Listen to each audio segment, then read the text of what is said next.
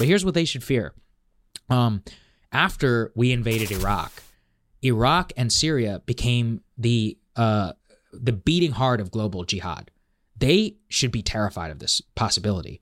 If we get to a situation of mass civilian slaughter and all of that, it could become a magnet for everyone across the entire Middle East and all the other, the young guys who fought in ISIS. They're going to start coming. Now what? Now, it's a perpetuation. It's a cycle. Now we're starting to get attacked, here, because then it becomes an America ally issue. I realize this is unpopular, but, you got to think about this. We all lived through Iraq and have 20 years of Afghanistan. We literally saw all of this all happen. So my great priority is to keep America out of a war. And unfortunately, though, I think we're far closer. Remember this, we're only not at war with Russia today because they have nuclear weapons. If this was pre-nukes, we 100% be in a war with Russia. And Iran does not have, at least for now, does not have nuclear weapons. That deterrence is not there. And that scares the hell out of me.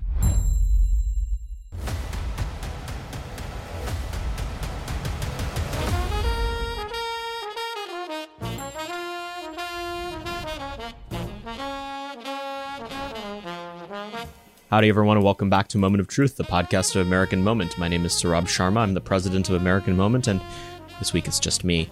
We had on for the third time, which I believe is a record, Saagar Enjeti, one of the founding board members of American Moment, for yet another fantastic episode of this podcast. But before I get to that, be sure, as always, to go to AmericanMoment.org. There you can find everything that we're doing at American Moment. We are an organization with a what and a why. The why is the agenda that we talk about on this show every single week, an agenda that puts America first, whether it's those policies on economics to ensure that the working class have dignity in this country, whether it's immigration, making sure that we have a secure border and a real nation, whether it's culture, technology, foreign policy, which we talk a lot about in this episode, making sure that the neocons are consigned to the dustbin of history as they belong. That's our why, but our what is everything we do at American Moment, which is helping develop personnel who will implement those priorities in DC. So if you're someone who's been watching a ton of YouTube videos on this issue, but really want to get involved yourself, reach out to us. Go to AmericanMoment.org/join, fill it out. We'll meet with you. We'll find a way to get you plugged in right here in Washington. This week, I had on an old friend, potentially, I would say my oldest friend in Washington, Saagar Enjeti. He is the founder and host of Breaking Points, as well as the Realignment podcast. He was a founding board member at American Moment. He is wildly famous.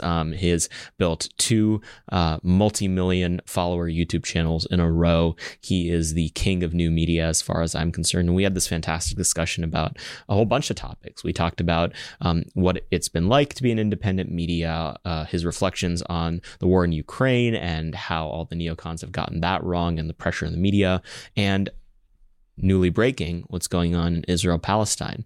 Look, I don't agree with everything Saagar says on it, but his perspective is clearly measured and honest, and he walks through how this could easily backfire and end up hurting America immensely if we don't get the approach to it right and not just jingoistically wander ourselves into another war. Israel has a right to defend themselves. Hamas is a truly evil genocidal organization that should be wiped off the face of the earth, but we cannot enter World War III. It was a fantastic episode. Hopefully you guys listen all the way to the end, because at the end we talk about one of Saagar and I's shared pet peeves, which is the degenerate slob that is John Fetterman and everyone else who dresses like a schlubby moron in DC. There's lots of money here. That's not the issue. It's that people don't care and they think they're better than you when they dress like crap. So we talk a little bit about the menswear stuff at the end as well. It's a fantastic episode. We'll go now to Saagar Enjeti. Saagar, thanks for coming back on the podcast. Hey, thanks, man. Appreciate it. You're a third-time returning guest. I don't think anyone's been on that often, so it's a great honor. Welcome back. Thank you. And we seem to always have you on when there's like wars and stuff starting. So yeah, I know it's bad luck. Yeah, but it's good. I guess and we had this content. booked ahead of time this time. Yeah, you're right. Yeah, you're right. That's true. So I want to talk a little bit about everything that's going on in the news, but I want to start with your, I guess, a year and change into starting your new show, your new channel, Breaking Points, going full independent media. Is it everything that it's cracked up to be? Have the terrifying sleepless nights ended yet? What's the experience been like? It's actually 2 years and change. Yeah. I know, which time flies, which is crazy. Yeah, I mean, look, there's pitfalls. It's actually nice. Here's something I'll tell you. Any aspiring entrepreneur out there, being a W-2 employee, It's nice. Yeah. Let me tell you that. Don't get me wrong. That said, it's even nicer whenever your business works out. Look, there's pitfalls to running your own company. You spend half your time worrying about accounting and taxes and all these other things of which you don't want to be doing. You just want to be focused on the content. That's what great media companies can do for their talent. But I definitely wouldn't have it any other way. Well, we were very happy. We hit 1 million. I actually don't really care. Post 1 million, I was like, all right, we're good. It's one of those where I'm happy with the results. The numbers keep going up, so I'm happy. Yeah. What you guys have implied, very legally carefully that there were certain restrictions on what you were able to say under the old regime that you guys operated under. I'm not going to ask you anything about that, but I am going to say, like, when it comes to the stories that have been the most edifying, the most freeing to be able to honestly and appropriately cover, like, is there anything that stands out in the last 2 years? Like the things that have happened in the world that you are so glad you were independent when it came time to talk about it? Basically every major foreign policy story, Afghanistan, Ukraine, and Israel, like currently. I think we have a very nuanced take on Israel, of which I'm very proud of for the show. However, there's no way it would fly at the Hill. I'm not stupid. I know what the internal boycott and freak out over that would be. And I saw some of it while I was there. Ukraine, there's absolutely no way that any questioning of the Ukraine consensus from day one would have been the same if we were still over there. Especially, it's funny because I know that some people have replaced us now, and they actually, it seems like they're able to say mostly what they want. I know there have been some instances, but the thing is that we had to fight so hard against that, and I really think it took us like leaving and creating like an existential threat for them to be able to be permissible. Also, ownership change, so there's like some different things, and this is in no way to like call them out, more just to say like in the time that when I was dealing with it and the paradigm, the rules, and all of that were set, it would have been very, very difficult to say what I actually think about any of these things. And so that's the other thing, whenever your boss really is very multifaceted, different audience pool, I get messages from people like, I'm never going to watch again. I'm like, okay, that's fine. I see ya. Nobody forces you to watch it. And I know that, the internet is effectively like a gigantic, is a massive place. I doubt I'll ever run out of people to be able to reach. So, and I don't say that I'm not trying to be derogatory towards that person. I wish them the best. I just think it's nice to be in a position where we don't really have to worry about that. So let's talk a little bit about those foreign policy stories, because I think they are the lens through which you can best understand modern media. Since we last did an episode of the show, the Ukraine war and its attendant coverage has happened, and then obviously just in the last couple of weeks, we've had the Israel-Palestine conversation. Starting with Ukraine, what are those pressures like? Like, what exactly are the moments that have stood out to you over the last year and change of covering that conflict that made you realize all the pressure that media has on it in moments where everyone's beating the drum for war? Yeah, that's the biggest issue, and that's why I'm so lucky. Is I honestly have been saying exactly what I think from day one. I was against the Ukraine consensus from the day that it started, and I just know that it would have been totally untenable if I was attached to a major media organization. And also, I was very open at that time. I said, look, here's the truth: 90% of you are going to disagree with me now. Let's check in a year from now, and everything that we said has predictably come true. It has become a never-ending war. Yes, everyone was like, oh, see, they got it wrong. It's like, yeah, they had one limited spring offensive. They have depleted U.S. and American stockpiles. They have heightened geopolitical tension. They have distracted our diplomatic efforts and really just the zeitgeist from what is actually important, both here at home and in terms of what we actually face abroad. And it's been a mass gaslighting of the American public. Also from a domestic perspective, who knows how many untold trillions Americans have had to pay for the failed sanctions regime against Russia and for Ukraine. We've all been paying $1.50 or more per gallon. In the beginning, remember, polling was like, oh, I'll pay it.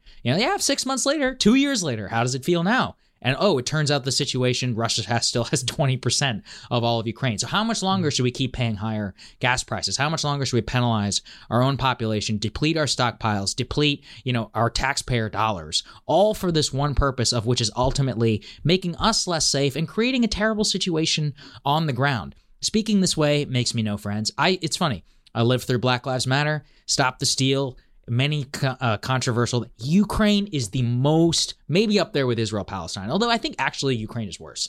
In the beginning, during the hysteria, it was the worst, most like jingoistic environment, warmongering thing that I had seen probably in my entire lifetime. It's gala season, folks, and we at American Moment would like to personally invite you to the American Conservative annual gala that is happening here on October 26th.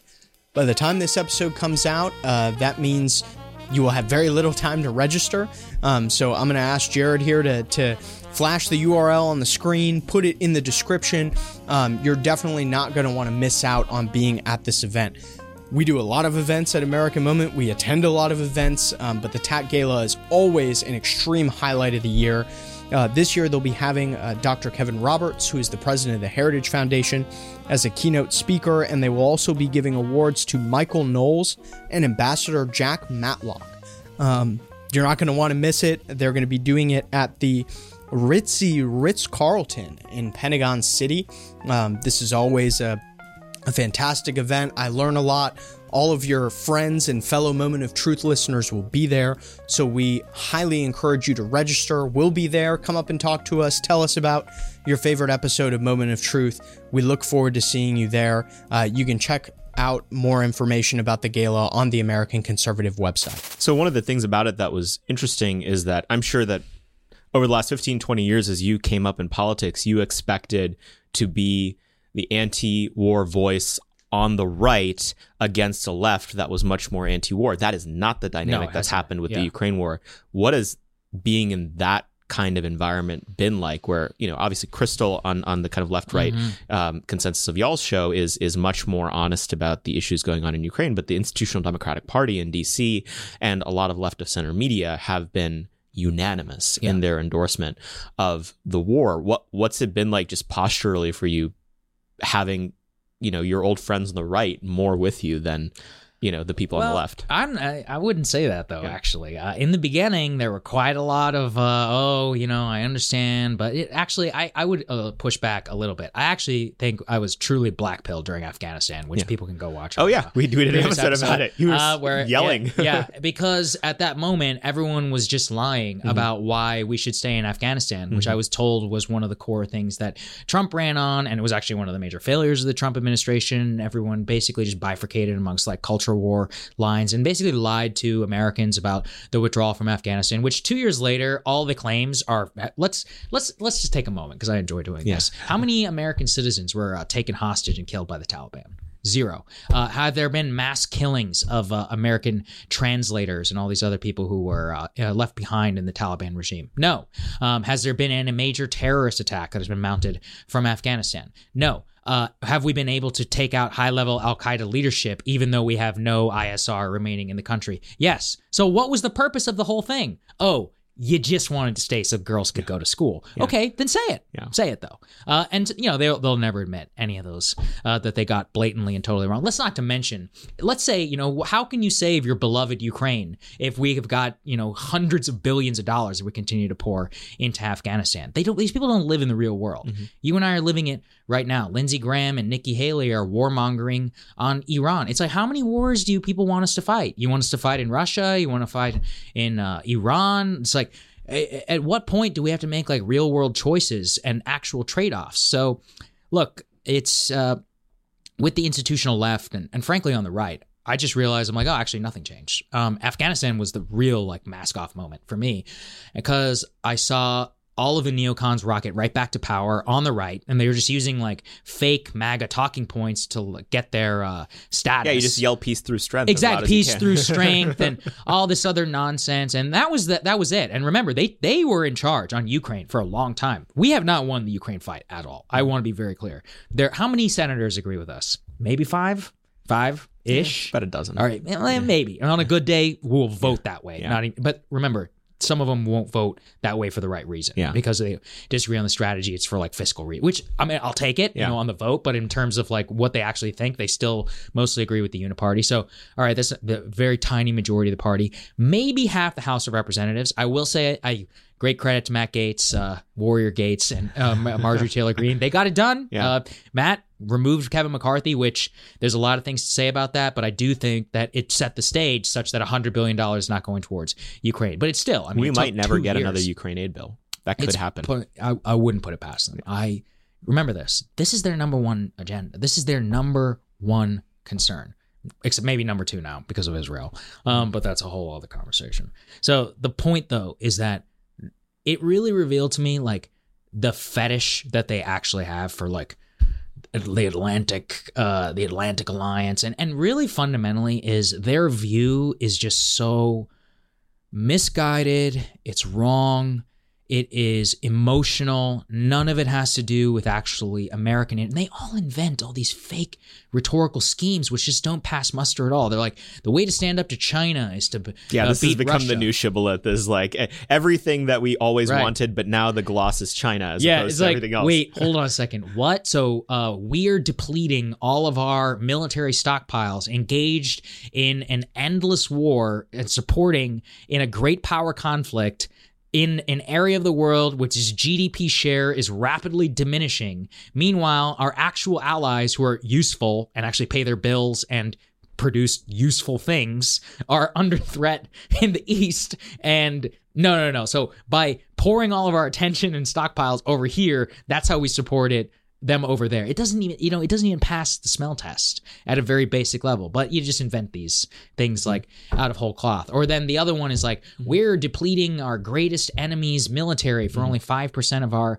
military budget. I'm like, yeah, well, we're also getting ourselves closer to a nuclear exchange for only 5%. Or no, so it's either a good deal or it's actually a terrible deal. That 12 hours where a missile fell into Poland. Oh my God. And people were like, all right, boys, it's time for Article 5. Yeah. It's like every day that this conflict continues is an opportunity for a black swan event that could cause untold damage to the world. And by the way, don't forget what happened. Zelensky lied. He's never been held to account for that. He immediately blamed Poland. He's never apologized to the Polish people, something that they only recently woke up to.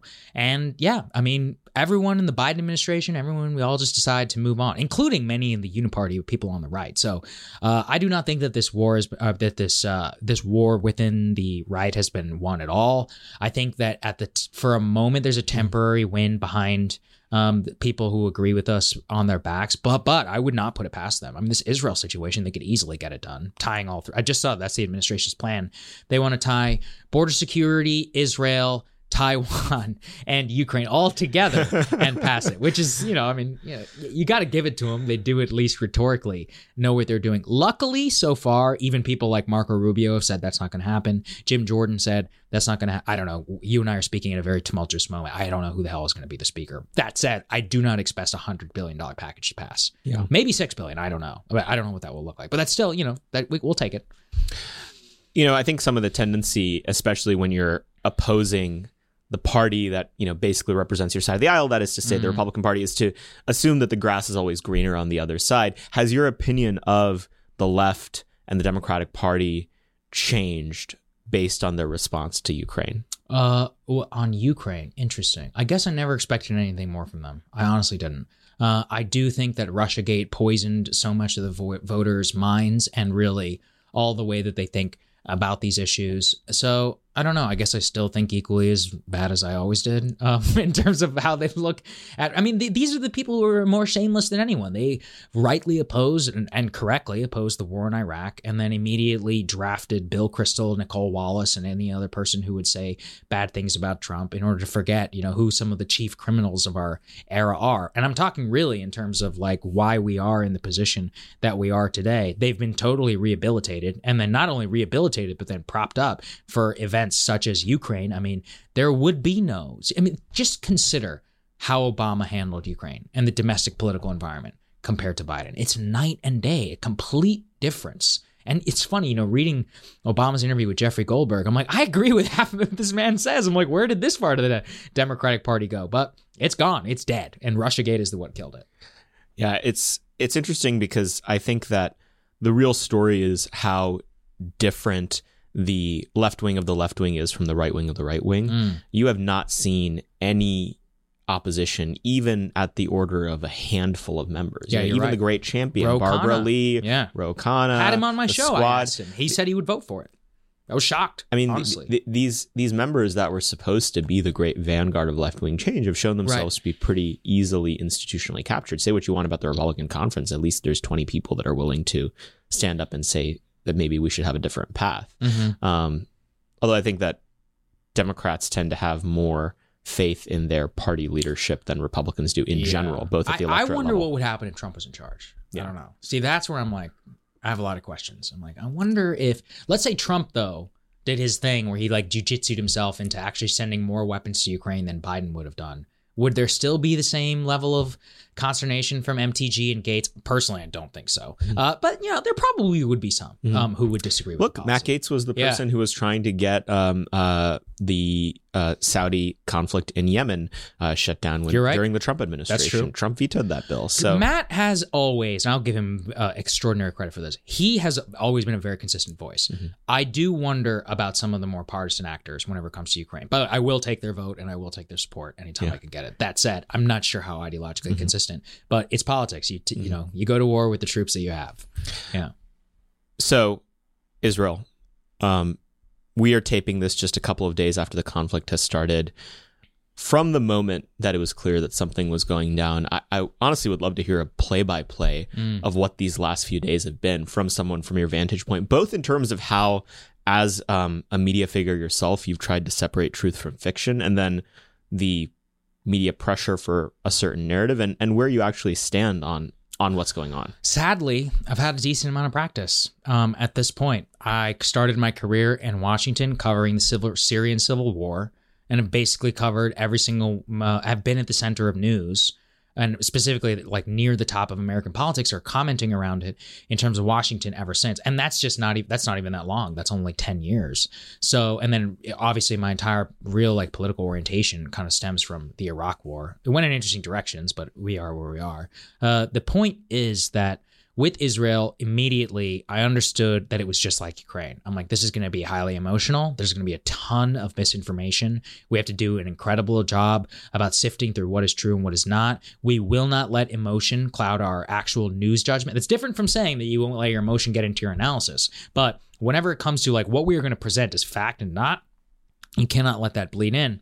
Unfortunately, a lot of people have been doing it. I've seen viral claims that eventually end up being misproven or misconstrued or stated a different case, and everyone is just willing to believe basically anything that they read. It's very, very important not to do that whenever we have fast-moving things, because these things are, your emotions are being played with for a reason, and by both sides, to be honest, by the Palestinians and by the Israelis. So that, for me, it's much more of just like I'm in a state of caution. I'm just in a state of, it's almost like it's like a battle, because you're like constantly being bombarded. You have people who are pulling you in all directions. They want you to represent this side. The pro-Israel side is like, oh, you got to represent the Israel side. The Palestinian side is like, no, you got to represent the Palestinian side. And then people are like, hey, you got to say this and you got to say that. And you're like, oh my gosh, like I just feel like I'm getting totally bombarded. Luckily, I'm just, I'm at where I'm at because I'm an extraordinary skeptic and pretty much remain that way. Anytime I see America being pushed towards some sort of military conflict, you got to start asking questions. So that's where, and kind of how it's been from the very beginning, of just like, oh God. And also,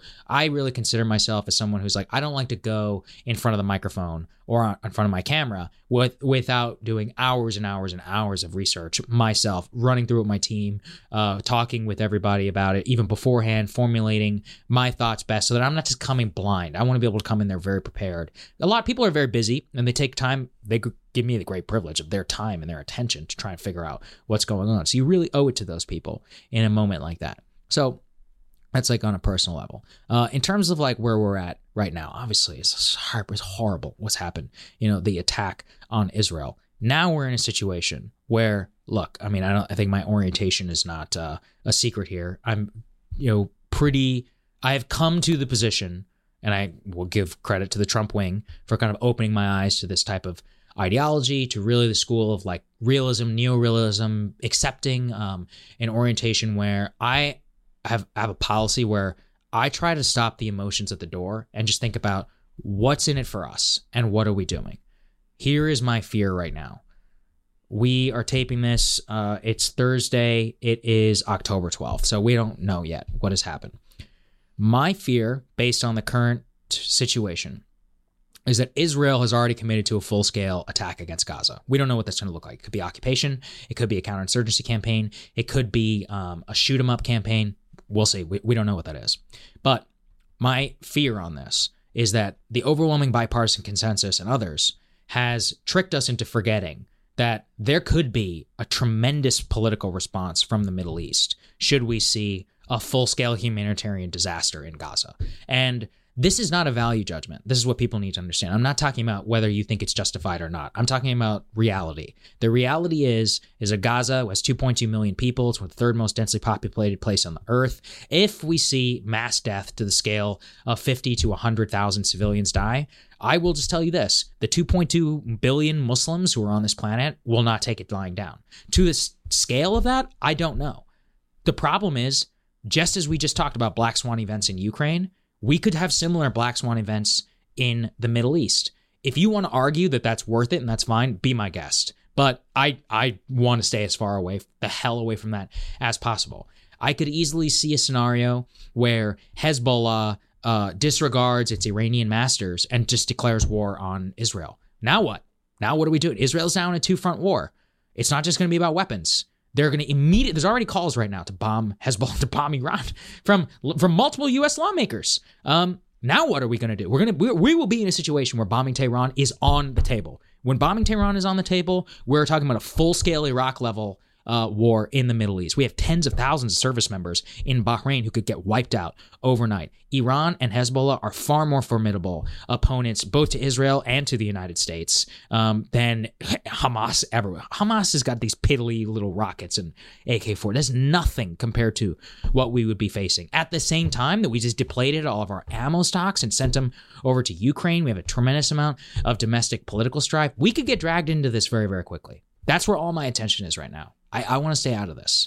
Do you think that some of the American neocons are being more hawkish than even the Israelis are right now? No, to be honest. Israel is actually totally united in what they have to do in Gaza. And actually, I get it. If I was Israel, I'd probably feel the same way. I just saw like Naftali Bennett, who's supposed, what is he, like center right or whatever? Like he was just on TV today being like, I don't care about Palestinian civilians. So, I think that the mainstream view amongst this Israeli civilian population is basically what the mainstream view of the American civilian population was post 9/11. And again, it's not a value judgment. They can do whatever they want to do. I actually respect them in many ways in terms of how they prioritize their own national defense. They look at their own security and they look at protecting their people above anything else. For example, not sending weapons to Ukraine when Zelensky has his hand out. Yeah, Max Boot was very angry about that. Right, and they were like, no, we might need them. Yeah, it's like, I wonder what he thinks about that now. Yeah. Except, in his version, I guess America can always just pay the bill. So anyway, that's a separate thing. More what I'm saying is we are in a situation where the vast majority of American lawmakers correctly are outraged by what happened in Israel. The issue is that the vast majority of these American lawmakers are not thinking about 40th order effects. Now, I already know that the pro-Israel people will be like, this guy's a squish, and he's like saying that we shouldn't be able to do what needs to be done. I didn't say that. What I think needs to happen is that I think the U.S. needs to exert a tremendous amount of pressure on the Egyptians and all the Gulf Arab states to foot the bill for a mass humanitarian evacuation of Gaza. We need to treat this just like we did the Battle of Fallujah. All the civilians have to go. Same with ISIS. This is what we did. Civilians, get out. All right. Now, listen, Hamas, they're the worst people on earth. They will trap some civilians with them. But, we need to give anybody who wants the opportunity or has the opportunity to leave Gaza, we need to get that done. We need to get them out of there. We could, Egypt, whatever. Somebody can foot the bill. I think it should be Saudi Arabia and Qatar, and not us. So that needs to happen. Then, okay, go in, do whatever you want to do. Just commit that when you're done, you pull out and the people from Gaza can come back. That's it. We can allay some tensions about, you're going to reoccupy the land just like 67 and all this other stuff. We can make sure, as long as you try to reduce meaningfully the amount of civilian casualties and you don't give the Iranians, the Syrians, the Hezbollah, all the greatest talking point and victory they could ever have, we will be okay and the Israelis will be okay. But here's what they should fear. After we invaded Iraq and Syria became the beating heart of global jihad. They should be terrified of this possibility. if we get to a situation of mass civilian slaughter and all of that, it could become a magnet for everyone across the entire Middle East and all the other, the young guys who fought in ISIS. They're going to start coming. Now what? Now, it's a perpetuation. It's a cycle. Now we're starting to get attacked, here, because then it becomes an America ally issue. I realize this is unpopular, but, you got to think about this. We all lived through Iraq and have 20 years of Afghanistan. We literally saw all of this all happen. So my great priority is to keep America out of a war. And unfortunately, though, I think we're far closer. Remember this, we're only not at war with Russia today because they have nuclear weapons. If this was pre-nukes, we 100% be in a war with Russia. And Iran does not have, at least for now, does not have nuclear weapons. That deterrence is not there. And that scares the hell out of me. Yeah, it's unfortunate because I actually do hear from people in DC who are actually quite hawkish, who are saying, no, we're not saying commit U.S. troops. But the problem is that if we fall into a decision tree that results in other Arab powers getting involved in this war, the logic will sort of militate that we do get involved. And so, well, they say the same thing on Ukraine.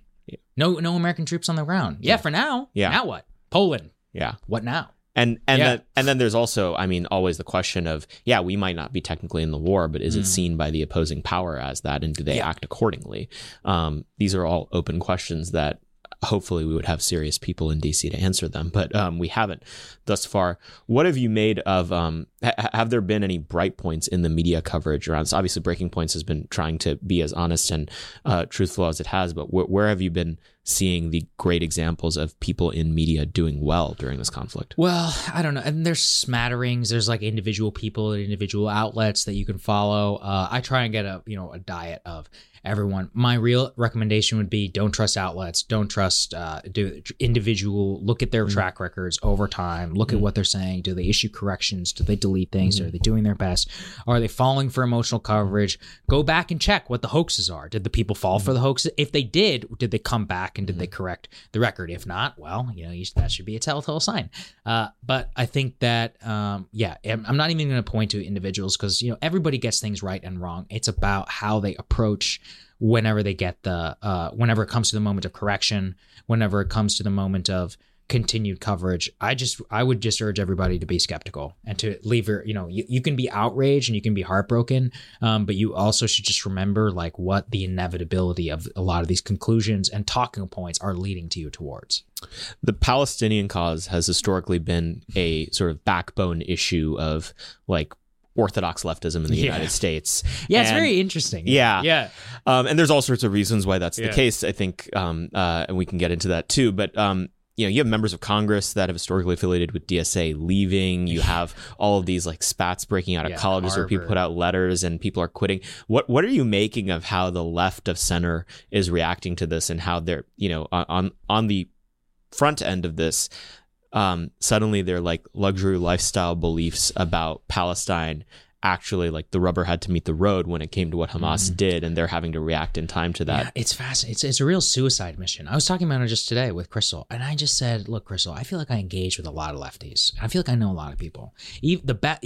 The mainstream left take, I would say, which I think is embodied by a lot of Crystal saying, is that Israeli and Palestinian lives should equally matter, and that we should resist calls for wipeout of either, and that we should do our best to respect the international laws of war and all that. You can say that's stupid, but like I think that's a legitimate point of view in American politics. What I was shocked by are these Students for Justice organizations who immediately are like, they didn't even offer a single word of condolence or like outrage at the attacks. They're like, no, it's straight up Israel. I couldn't believe it. Yeah. This is what decolonization looks like. I was like, whoa, dude. Like, and I'm like, where does this come from? Where are they getting from? That's really what I wanted to know, because I'm like, I feel like I have a pretty good view of like what most people listen to, especially in alternative spaces, and I can be like, oh, that's coming from so and so, or like all of it. But I genuinely was flabbergasted as to where it came from. I don't know. Well, I do think they're digging their own grave, considering who they're allied with, and the the funny thing is watching like Harvard and all these other organizations where if you, as you can see, like Bill Ackman, who has called for basically like a mass cancel of everybody who signed the letter, and many other big donors to these universities, like they're not going to stand for this. This is going to be a massive cleaning house moment. So ironically, they just stabbed in the front the people who were directly financing their entire bourgeois like way of life. And yeah, I think it genuinely will be amusing to watch. I mean, it's just another like perfect example of the self-defeating narcissism and genuine just like bloodthirst and evilness of like some people who are in the deep fissures of the elite.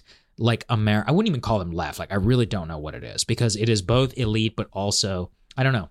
I really don't know what and how to properly characterize like this school of commentary, but they have absolutely shot themselves in the foot, and they will not be stronger as a result. There's going to be a mass purge, at least on the Israel side, for a lot of this. Anybody who touched any of that and you are connected to elite organizations, good luck to you, because you're done. Yeah. I mean, do you think it's worse than it was when you were in college? I mean, do you think that this is just an extension of stuff that's been going on for a long time? Yeah, I think it's probably, I mean, look, I graduated from college 10 years ago, so I'm not the proper person to ask. I'd never even heard the word transgender whenever I was so, living in a different moment.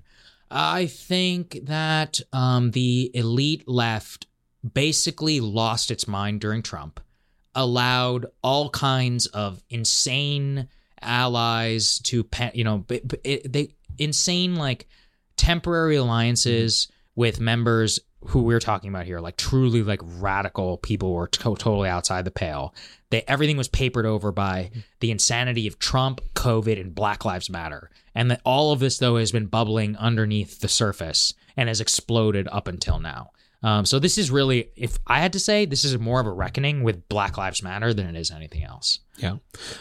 Moving on to something else that's going on in the news, I'd be very curious for you to give a little bit of your perspective on how the 2024 race is shaped up. We'll go Democrat and then Republican, starting with this.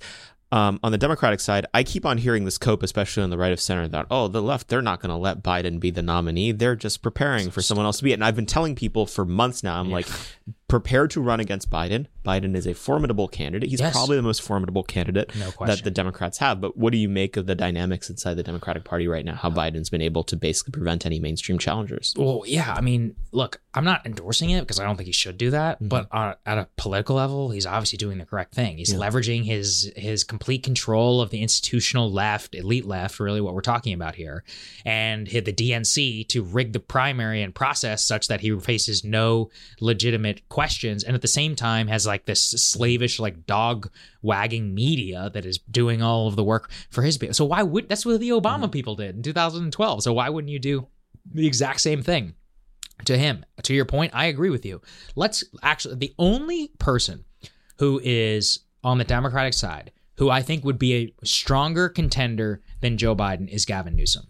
I genuinely believe that Gavin is a strong candidate now at this point. His power levels have been going up significantly. What convinced me really were his sparring sessions with Sean Hannity, because that takes actual confidence as a politician. He's greasy enough where he can get engaged into shouting matches. He clearly loves the game, and he's enough of a narcissist to shapeshift himself in any possible way that he needs to try and get elected. Plus, he's the governor of the most populous state in the country. So a populous state in the country. So that is important. But that's never going to happen in the age of supplanting a black woman. He himself has been like, I would never challenge Kamala Harris, in that event. And it's because the institutional party would never allow that level of questioning over like the racial hierarchy. So if the only possible number two is Kamala, which it is in reality with the way that the elite left politics work, of course Biden is the most formidable. And even the number two person to that is Pete Buttigieg, who is proven to be one of the most incompetent members of the American... Seriously, and probably what?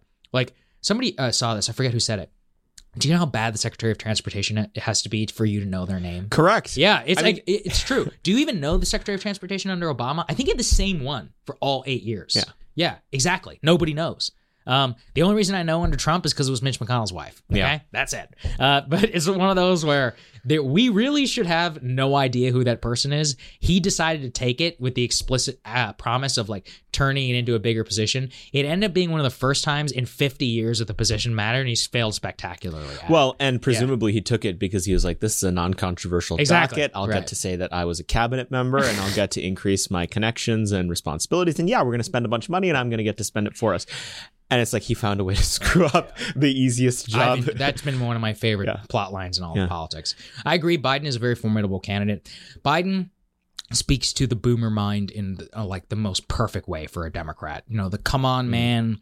Remember, you know, the median voter in the United States is a 55-year-old white guy with no college degree. Those people like Biden.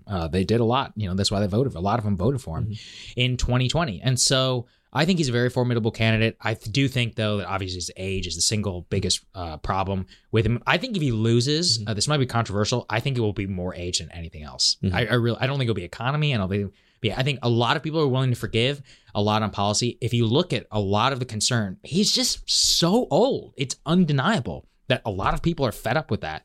And I mean, I agree with them. So it's one of those.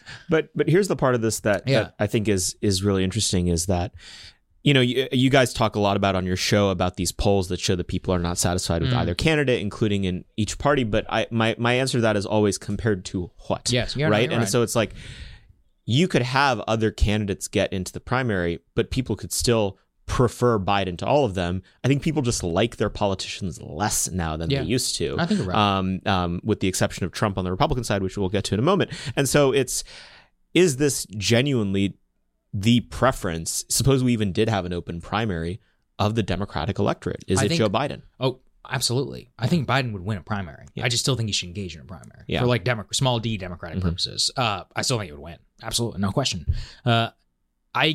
Maybe he would beat. Actually, I know. I think he'd probably beat Gavin Newsom. He's an incumbent. People don't throw incumbents out. They like that type of politics. It's possible, though. I don't know. You know, and that's the whole point of why he should subject himself to that process. It would probably make him stronger because I do think he would win. Anyway, put that to the side. I think you're right. And I also, don't get me wrong, millions of people will still vote for him, even if they think he's so old, he's literally about to collapse and die because they don't like Trump. I'm not saying he will win, but you know, don't just rely on any of these weaknesses to make sure that he's going to go down. Absolutely not. I think it's a total coin flip right now. I think direct 50-50 at the ballot box. So let's talk about the Republican side. I believe the statistic exactly was that, you know, during the Trump administration, you were the reporter who interviewed him in person more times than anyone other than Sean Hannity. Was that the exact? It was up there. Okay. It might have changed. I'm not sure. At some point, that was a statistic. You spent time. It was with high. Trump. I think it was in the top 10. You spent a lot of time following him, a lot of the people around him. There were a lot of people in DC, especially on the DC right, who thought that Trump was dead on arrival in the 2024 primary. You were not one of those people. I always said he would win. Here's an opportunity for you to gloat. I mean, again, look, not a single vote's been cast yet, but I do think that, you know, I'm open to arguments on many sides that, you know, so-and-so might be a better nominee than Trump, but as an empirical reality of what was going to happen, I trust a lot of people who predicted things poorly a lot less than I used to because they just were wrong. And it's pretty clear that people still don't understand the singular role that Trump has in the Republican Party. Why don't you gloat for a little bit? Tell us what you think. I mean, look, it's just basic. For me, it was just so obvious. I was like, this man speaks to the wants, the needs, the loves, the priorities of the GOP base more than anyone else. And anyone who's like DeSantis's entire case, and look, I got nothing against these people, all right? I all think they would be fine presidents. The thing is that somebody like DeSantis is like, I'm like Trump, but I'll actually get things done. I'm like, well, voters don't care about that. I'm like, voters think he's hilarious. Like yesterday, he was called Hezbollah smart, and people are like, oh my God, Trump is siding with Hezbollah. I'm like, is he, or is he telling a freaking joke? You know, because I think that most voters can tell. And you being like an unserious person by trying to turn this into like a legitimate point of attack as if it's like Bush 2003. You're the idiot, not Trump. He knows exactly what he's doing. He's got he's the most popular Republican amongst Republicans since Ronald Reagan. He's always been that way. He had a temporary dip in the 2 weeks after January 6th, after it became immediately clear that the entire January 6th thing would be used as a political cudgel against the Republicans and to this whole like new Patriot Act regime and all that, Republicans mostly forgave him, and about 30% of the party, who never particularly liked him, remained skeptical, and the rest have tremendous affection for him as a president and specifically like as the media figure that he is. I have always believed, and I basically said from day one, I think DeSantis is DOA, dead on arrival. I think that any of the candidates really who are challenging him are all doing it basically for their own purposes now at this point, which is fine, but I respect that actually. For them, many of them, it's worked out quite well. However, the idea that you're going to beat Trump is just ridiculous and outrageous to me. And always has been. I think he's a singular force, and he will remain so whether he is running or not until the day that he dies. That's just how it's going to be. Hilariously, it seems like we could enter a primary where the people who get second and third place are both other Indians, Vivek and Nikki. Yeah. What do you make of both of their candidacies? I think both of them have overperformed expectations in their own way. Why have they done so? Yeah, the biggest loser to me in all this was DeSantis, because he went from candidate position of almost like 37 to 40 down to like a normal number 2. That's embarrassing to be governor of one of the most populous states in the. He's a real governor. He's actually quite good at being a governor. Best governor we've had in 50 years. He turned Florida into a actual red. That's crazy, and that's exactly why I said he shouldn't run. I was like, he's a young man. I was like, he should wait. And everyone was like, no, in America, you got to shoot your shot when it's time. And to borrow a phrase from Rick Wilson, everything that Trump touches dies. So he's good at what he does. Don't take on people who are better than you. That's a very important lesson to learn in life. Then Vivek's genius is he's not actually running against Trump. He's running to defend Trump. And it turns out that when you're doing that, you can't win, but a lot of Republicans will turn out to like you. So, yeah, I think it's a brilliant campaign in order to not run against Trump. He's like, I believe Trump was the best president of my lifetime. And it's like, that's why he didn't get the... Consider this. This is a nobody. He gets more speaking time in the first presidential debate than any other candidate on the stage. He already won. He got the vice president to attack him. His name ID went sky high. But critically, he didn't get a single bump in the polls. Nikki, I mean, look, for some reason, boomers like a tough talking woman.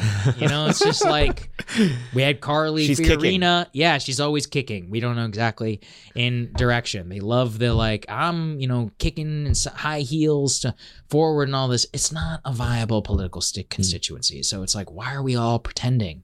We're talking about a 40 or 50 point deficit. In old times, we wouldn't even look at them. Like, who do you remember who Paul Tsongas is? No, for a good reason. He actually did better than a lot of some of these people. It's like, this is all a joke. Yeah. So what do you think is going to happen in the general election? I think Trump is going to win, and then I think he will be an incredibly formidable candidate. I believe that Trump is the most formidable, most electable Republican in the entire field today. I've always said that. His ideological malleability is exactly what gets him to the point where he can win. And everyone's like, oh, DeSantis and all that. I'm not convinced of that at all, actually. I'm not quite so sure DeSantis could actually win the election in the way that, or contest and activate the voters that they need. Now, listen, he's got a lot of downsides. He's got very high negatives. People get very pissed off about Stop the Steal and all of that, which remains obviously a big problem for Trump. That said, on abortion, which has been a massive political killer for Republicans at the ballot box, Trump is the only one actively distancing himself, and to be honest, is the only one politically capable and has the talent in order to navigate the issue to activate both pro-life voters and in order to convince moderates that it's not something that he's going to make like a massive priority while he's in office, and still be able to activate both of those constituencies at the same time of getting all of these basically just candidates who hate political, or voters who hate political correctness, to come out and vote for him. The other great genius of Trump is he always sets the tone of the debate. He always sets the tone of his coverage. So look, I've got a lot of criticisms of Trump. Most of them have to do only with things that people in Washington would ever care about, but I am not naive enough post 2020 to say that voters care about any of that literally at all. And on a pure electoral level, yeah, I think he's absolutely, no questions asked, the most formidable Republican candidate. So it's in the entire field. It's very popular to say that he's completely unelectable. Yeah, I don't believe that at all. On the right, especially. Yeah. I mean, and Dems used to say it too for a while, and then now they need to fundraise, so they need to elevate the threat. It's like there's two groups of people that love to show the polls where it's like, oh, Trump's polling at 54%, and it's like Dems raising money and like MAGA people who are a little too credulous about the polls. But any quote unquote smart person in DC pretends like it's beyond a shadow of a doubt that Biden will beat him. And I've never understood where that comes from. It's like, one, we live in a profoundly divided country. Both of the last elections were won by less than 80,000 votes in 3 states. Any modern presidential nominee has a 40% chance of winning at least. I would say 45. Yeah. I really believe, and that's why I go total coin toss. I'm like, yeah, he's going to win the primary, and who knows what's going to happen. We're sitting here talking about Israel. Let's say we get into a crazy war with Iran, which is right on the brink. Trump, I think the funniest Trump talking point is, hey, we had peace for 4 years while he was in office. And whether he had anything to do with that or not, man, that is a great talking point when you're in the middle of multiple do you want mean tweets or world wars? It's just like, to say that in the middle of multiple international crises, whether you think it's true or not, it doesn't matter. A lot of people will think that is true. Gas prices were lower when I was the president. A lot of Americans loved 2019, and they miss it a lot. Yeah. They want to go back to that. Guess who is the president? Trump. He doesn't have to run on anything. He can just say, Make America 2009. If I was him, that's all I would do. I would just say, Make America 2019 again. Look at how much chaos is under Biden. Look how much less chaos there was under me. That's a very formidable political message. Also, who the hell knows what happens on that day? Even also in the individual states, places like Arizona, which has borne the brunt of a lot of these border problems. Sure, they've elected Democrats in 2022, but who knows? Biden's only got a 31% approval rating in those places. Pennsylvania, I just saw a poll, had Trump up by 12 points. Detroit, or Michigan, I think I saw one where it's not the best pollster, but still had him up by 8. I mean, these are polls that had Biden up by 7, in 2020, and I think he won it by 1 or 2 points, something like that. So, yeah, I think Trump has always been both the best Republican and also his worst enemy. And people are definitely willing to punish Republicans for Trump's transgressions. I have not yet seen evidence that they are willing to punish Trump for his transgressions. 2020 was close enough that it's pretty obvious that a lot of Americans really like this guy and absolutely will vote for him. So there's zero reason in my mind to think that any of that has changed. So you said that your disagreements with Trump mostly boil down to things that matter to people in Washington. You used to be much more in kind of the business of like ideology, entrepreneurship and stuff. You've become much more of a media figure since. I'm curious, like what should the agenda for a right-wing president be in the coming years? You're the one involved in this. I don't know. Look, but I'm curious, with the vantage point that you have, obviously it's not the same thing that it would have been in 2016. We live in a different country today. And so, one of the things that's frustrating about being in these conversations is people keep on sounding the same way they've sounded for now, 7 years? It's been a long time. The country changed a lot. What should the agenda be? Look, I believe, what do great politicians do? They transcend their era and they create a new one. Lincoln, FDR, Teddy Roosevelt, they have an existing paradigm, they create a new paradigm. The best thing that Trump could do is to move himself from a candidate who just wins barely by 80,000 votes and loses the popular vote in 2016 to one who could, if he was able to be reelected 4 years after he win by 5 and, reestablish a paradigm and complete the movement of a lot of different voters into the Republican category. Some of that will require policy. Some of that will require rhetoric, but mostly it just means not doing the same thing that you did in 2016 to 2020. I'm not naive enough to think that it's going to boil down to like one individual tax credit or others. It's a overall orientation of keeping the base solid and then also using strategic opportunities to expand out of there. Biden has been abject failure at this because he tried kind of neoliberalism plus, and I think it's going to require something very different. It will require the mobilization of the overwhelming consensus against political correctness, combined with a few strategic things on policy, and then 3, and most important, keep America out of a war while you are in office. If you could do those 3 things, I absolutely think you could change the paradigm. So is part of the reason that it's taken a while for that to happen, or that it hasn't happened, is because Biden's the last guy that just barely makes the Democratic Party not seem like a coalition of freak shows at the electoral level. Yeah. Like if he wasn't, like if it was Trump versus Kamala, does he win by 5?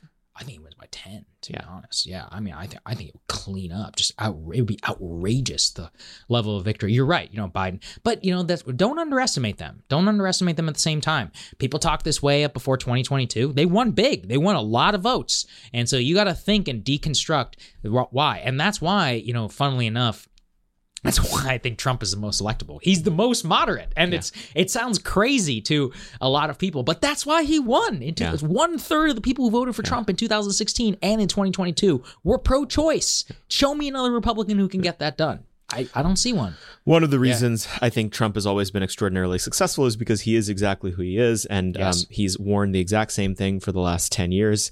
In fact, much longer than that. He wears his Navy suit, his red tie, and his white shirt. Politicians try to tell a story with the costume they dress up in. Mr. John Fetterman is trying to tell a very particular story with the costume he dresses up in. How deep does your rage against John Fetterman go? Yeah, I really do hate John Fetterman. The thing is about John Fetterman is he is just the worst of the new play actors in Washington. He's a rich kid who's trying to pretend that he's working class. He is a guy who talks big, but behind the scenes is doing nothing. He's a complete emotional narcissist. And I think that's actually the best way to understand him. He puts his comfort before his constituents. He puts his comfort and his faux patina over respect for the overall institution. And what really pissed me off is, immediately after he got back from the hospital for his 2-month, long stay about depression, he immediately attacked JD Vance, saying that JD cared more about messaging instead of a railway safety bill. And I know that Fetterman was literally in the hospital whenever his staff signed on his behalf, co-signed the railway safety bill legislation, and Vance and Sherrod Brown and all the officers were doing all of the legwork behind that. And that's when I was like, oh, this guy is a fake. He's fake. He's just one of those people who he loves the camera. He loves the attention. He loves, this fake, fake picture that he's tried to create around himself, or fool enough people into thinking it, when it's really just all about him. And all politicians, by the way, who dress out of code, what they are doing is putting their comfort, their individualism over service to their constituents. They don't do it to relate to you. They do it because they think they're better than you.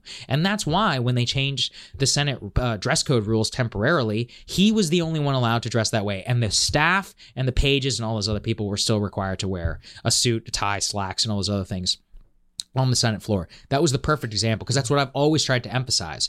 When people in positions of immense power dress like slobs or dress out of what is expected of them, they do it because they can.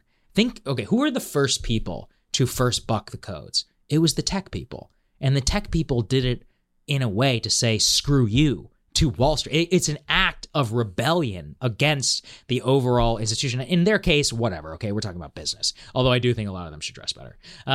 But in the case of politicians, he is saying, I am more important. My comfort and my chosen aesthetic is more important than the institution of the United States Senate and the history that precedes this chamber. And that is just the height of narcissism. It's not just him, just so we're clear. Kristen Sinema is also a major... But there's a lot of Republicans who walk around looking like schlubs, too. A lot of these people do not take their position seriously. And it really bothers me when they do that. So the classic response that people have whenever... people say that you should be dressing better or dressing more formally is to say, well, fashion changes all the time. You're not wearing tails wandering around Washington, D.C. Where is your, trench coat or, your fake wig or whatever? What's your response to that? I mean, are we just past the era of formality where the suit mattered? I mean, I like them. I've been wearing them since I was a kid, but the history of the suit itself is an egalitarian garment. It was evolved in London and in British society as workwear that both the gentleman and the everyday man could wear, and is a sign of an egalitarian society. And that's why, even with suits today, we're fundamentally, you and I are wearing the same garment, but there are a couple of things that, can distinguish. And even what distinguishes a good suit from a bad suit is really only mostly available in terms of immediately like eye-catching to, let's say, like 1% of the population. So that's my whole point, is that the garment was designed both egalitarian. It's also designed to make you look better. You look like shit when you're walking around in a hoodie. Guess what? Even when you're fat and gross and misshapen like John Fetterman, you look better when you are in a suit. Yeah. You look more like the ogre that you are when you are not wearing a suit. All politicians are like this. If you've got a gut, you should be wearing a suit and tie. You know why? Because the entire point of the suit, the garment, and all of the rules around it are evolved to emulate one of the most fundamental rules of great fashion, which is that it should draw attention to the face and it should prioritize your best features, which are up here and not usually down here. That's why only muscle men and all those look better in a t-shirt than they do in a suit. Odds are you are probably not that person. And yet I still see Republican politicians walking around in It's Miller Time t-shirts on Capitol Hill. And I'm like, you're not cool, dude. You just look like a fat loser. Like, what do you want? And that's the other thing. Everyone's like, oh, Saagar is such an elitist. I'm like, I actually think it is ridiculous to say that people who are elected representatives, who are by definition the elite of the country, how is it elitist to say they should dress well? If you're walking around and you're having trouble making ends meet, God bless you. I got nothing but love for you. Wear whatever you want. You got much bigger problems than what you're wearing and all that. I wish you nothing but the best. But these people are multimillionaires. They barely work. They come to Washington 3 days a week and they mostly don't do shit and like nothing. They can afford to abide by the traditions that just keep us in a situation where we understand that they work for us. And the more that they become quote unquote individuals, they work for themselves even more so than they already do. So it's not a sign of respect to you or trying to relate to you. They think they're better than you.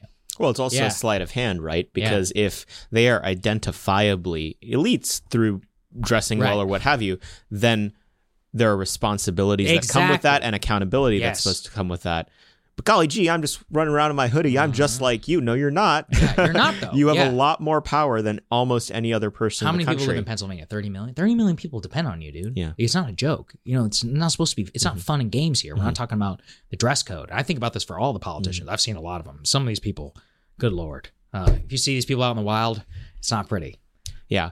Well, so, okay, whenever you talk about this on Breaking Points, you're usually having to sort of defend yourself in your interest for this. Nerd out. Like, what's the stuff that you really care about in suits, in ties, in in menswear that to you like makes it enjoyable? Because it's become a hobby for you. It's not just a way Here's of dressing. The other thing, right, is that I like suits, don't get me wrong, but I don't wear them all. Actually, when in my off life, I don't really wear suits. I think last time I saw you, you were in a hoodie.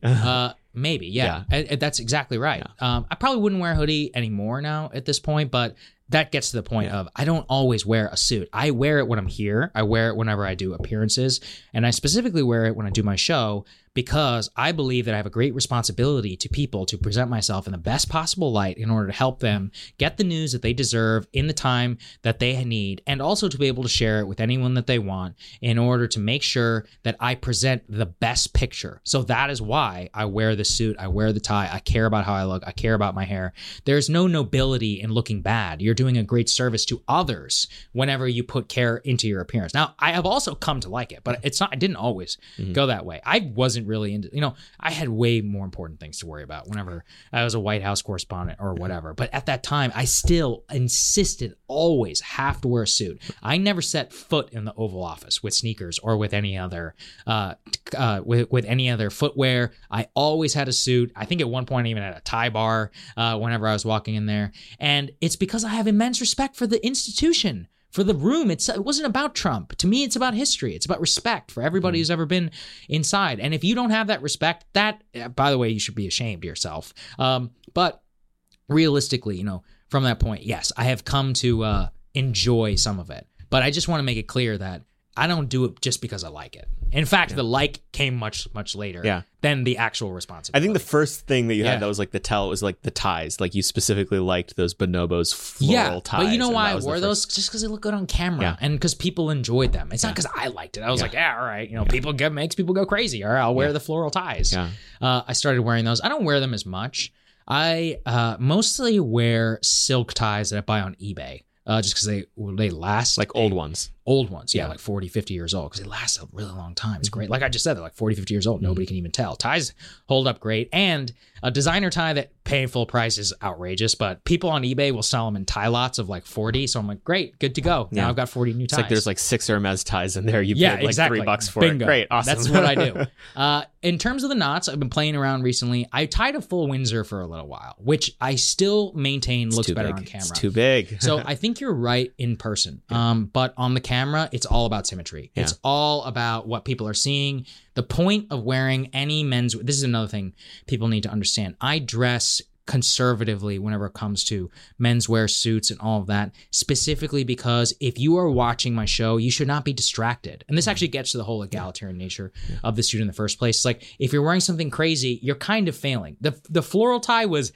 just enough. It's a touch, but wearing like a double-breasted suit or I don't know, like there's purple window pane, or something like that, or even this. I think I'm wearing a double 4-in-hand knot right now. This is a tough one to get straight, and it takes a lot of time. But traditionally, I used to tie the old school prep school, not a traditional just 4-in-hand, and it was always crooked, and people would always complain because they're like, and I used to think, I'm like, why do people even care? And I realized it's because it's drawing them out of the story. So I tied the full Windsor for a while. I have gotten better at tying a more symmetrical double 4-in-hand knot, which I do like. But this is about as crazy as I'm going to get, like sitting in front of you.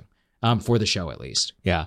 Why do you think people get so touchy when there's a cultural moment where people are implying that maybe you shouldn't look like a giant schlub when you walk around outside if you can afford it? Yeah. I think that it reflects a notion of obligation in an age of comfort, narcissism, and individuality. Fundamentally, dressing nicer or dressing to older norms will require sacrifice of comfort, will require more attention to detail, and that's just not what our culture prioritizes. And so it just cuts against that grain. The technology industry is the worst offender at this. They're like, we don't care what you wear as long as the work product is there. And, maybe in that one specific case that might be true, but I'm still not actually entirely sure that it is. Well, when all these people come to DC, they still put on their suit and tie. That's right. I always think I'm like, hey, look at Elon. I mean, by the way, Elon does dress terribly, but he still wears a suit. Yeah. He still wears a suit.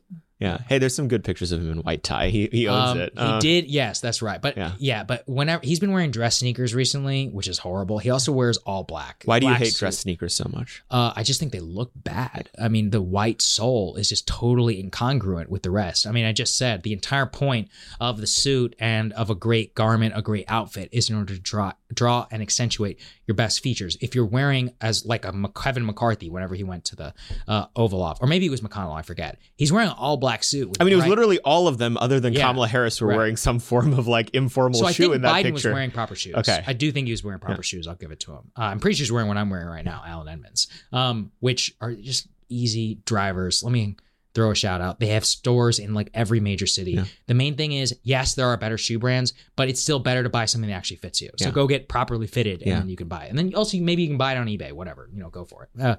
More so, I'm just saying, fit is a key part of this too. If you do work hard enough, you can get a good pair of dress shoes like what I'm wearing right now, which is not uncomfortable for me at all. If you buy a good pair of boots, you can do the same thing. But that requires care, and it cares a little bit of attention, which is, again, a lot of people don't want to do that. They want to put their time into something else, like video games or marijuana. Yeah, they want to put on. If you walk by, there's a weed dispensary over here that opened up, and every day going to hell. I'm reminded that I have to not commit crimes. Okay, Saagar, where can people keep up with everything that you're doing, everything that you're talking about? You're way more famous than we are, so people are going to find it anyway. But answer that question. Saagar, Twitter, Instagram, Breaking Points, YouTube, rate, subscribe, 5 stars. Actually, I'll throw it out for your podcast. You guys should subscribe to his YouTube channel, rate 5 stars, share with friends and family, and then write a review. Awesome. There you go. Thank you for coming on the show. You're welcome. Hopefully you guys enjoyed that. I certainly enjoyed having Saagar back here. I'll tell you, I get a lot of my news from Breaking Points. It is a great way early in the morning to get digestible information on everything that matters. So seriously, go check it out. He doesn't need my help to boost him in the algorithm, but for what it's worth, if you're a staffer in DC, I think it's a great way to get some news and get some different perspectives that you might not see when the boomers are ranting on Fox. I think that if you work for a member of Congress that actually has something interesting to say, they should go on Breaking Points. If you need help with that, call me about it. They're going to ask tough questions. They're going to make it so that you actually have to answer for the things that you believe in, but it's a different audience and it's a much bigger audience than cable news has these days. Be sure to rate and review this podcast, as Saagar implored you all to do in the closing. 5 stars only on Apple Podcasts. Subscribe on YouTube. We've had this explosion in YouTube subscribers recently because the David Goldman episode went bananas. So go follow us on there and share this podcast with your friends because it's through word of mouth that we get all of our esteemed listeners. I'll see you guys next week. Moment of Truth is an American Moment Studios production filmed at the Conservative Partnership Center. Our podcast is produced and edited by Jake Mercier and Jared Cummings. Our intro music is A Minor Struggle by Ryan Serenich. Don't forget to like and subscribe on all platforms, and you can go to AmericanMoment.org to learn more.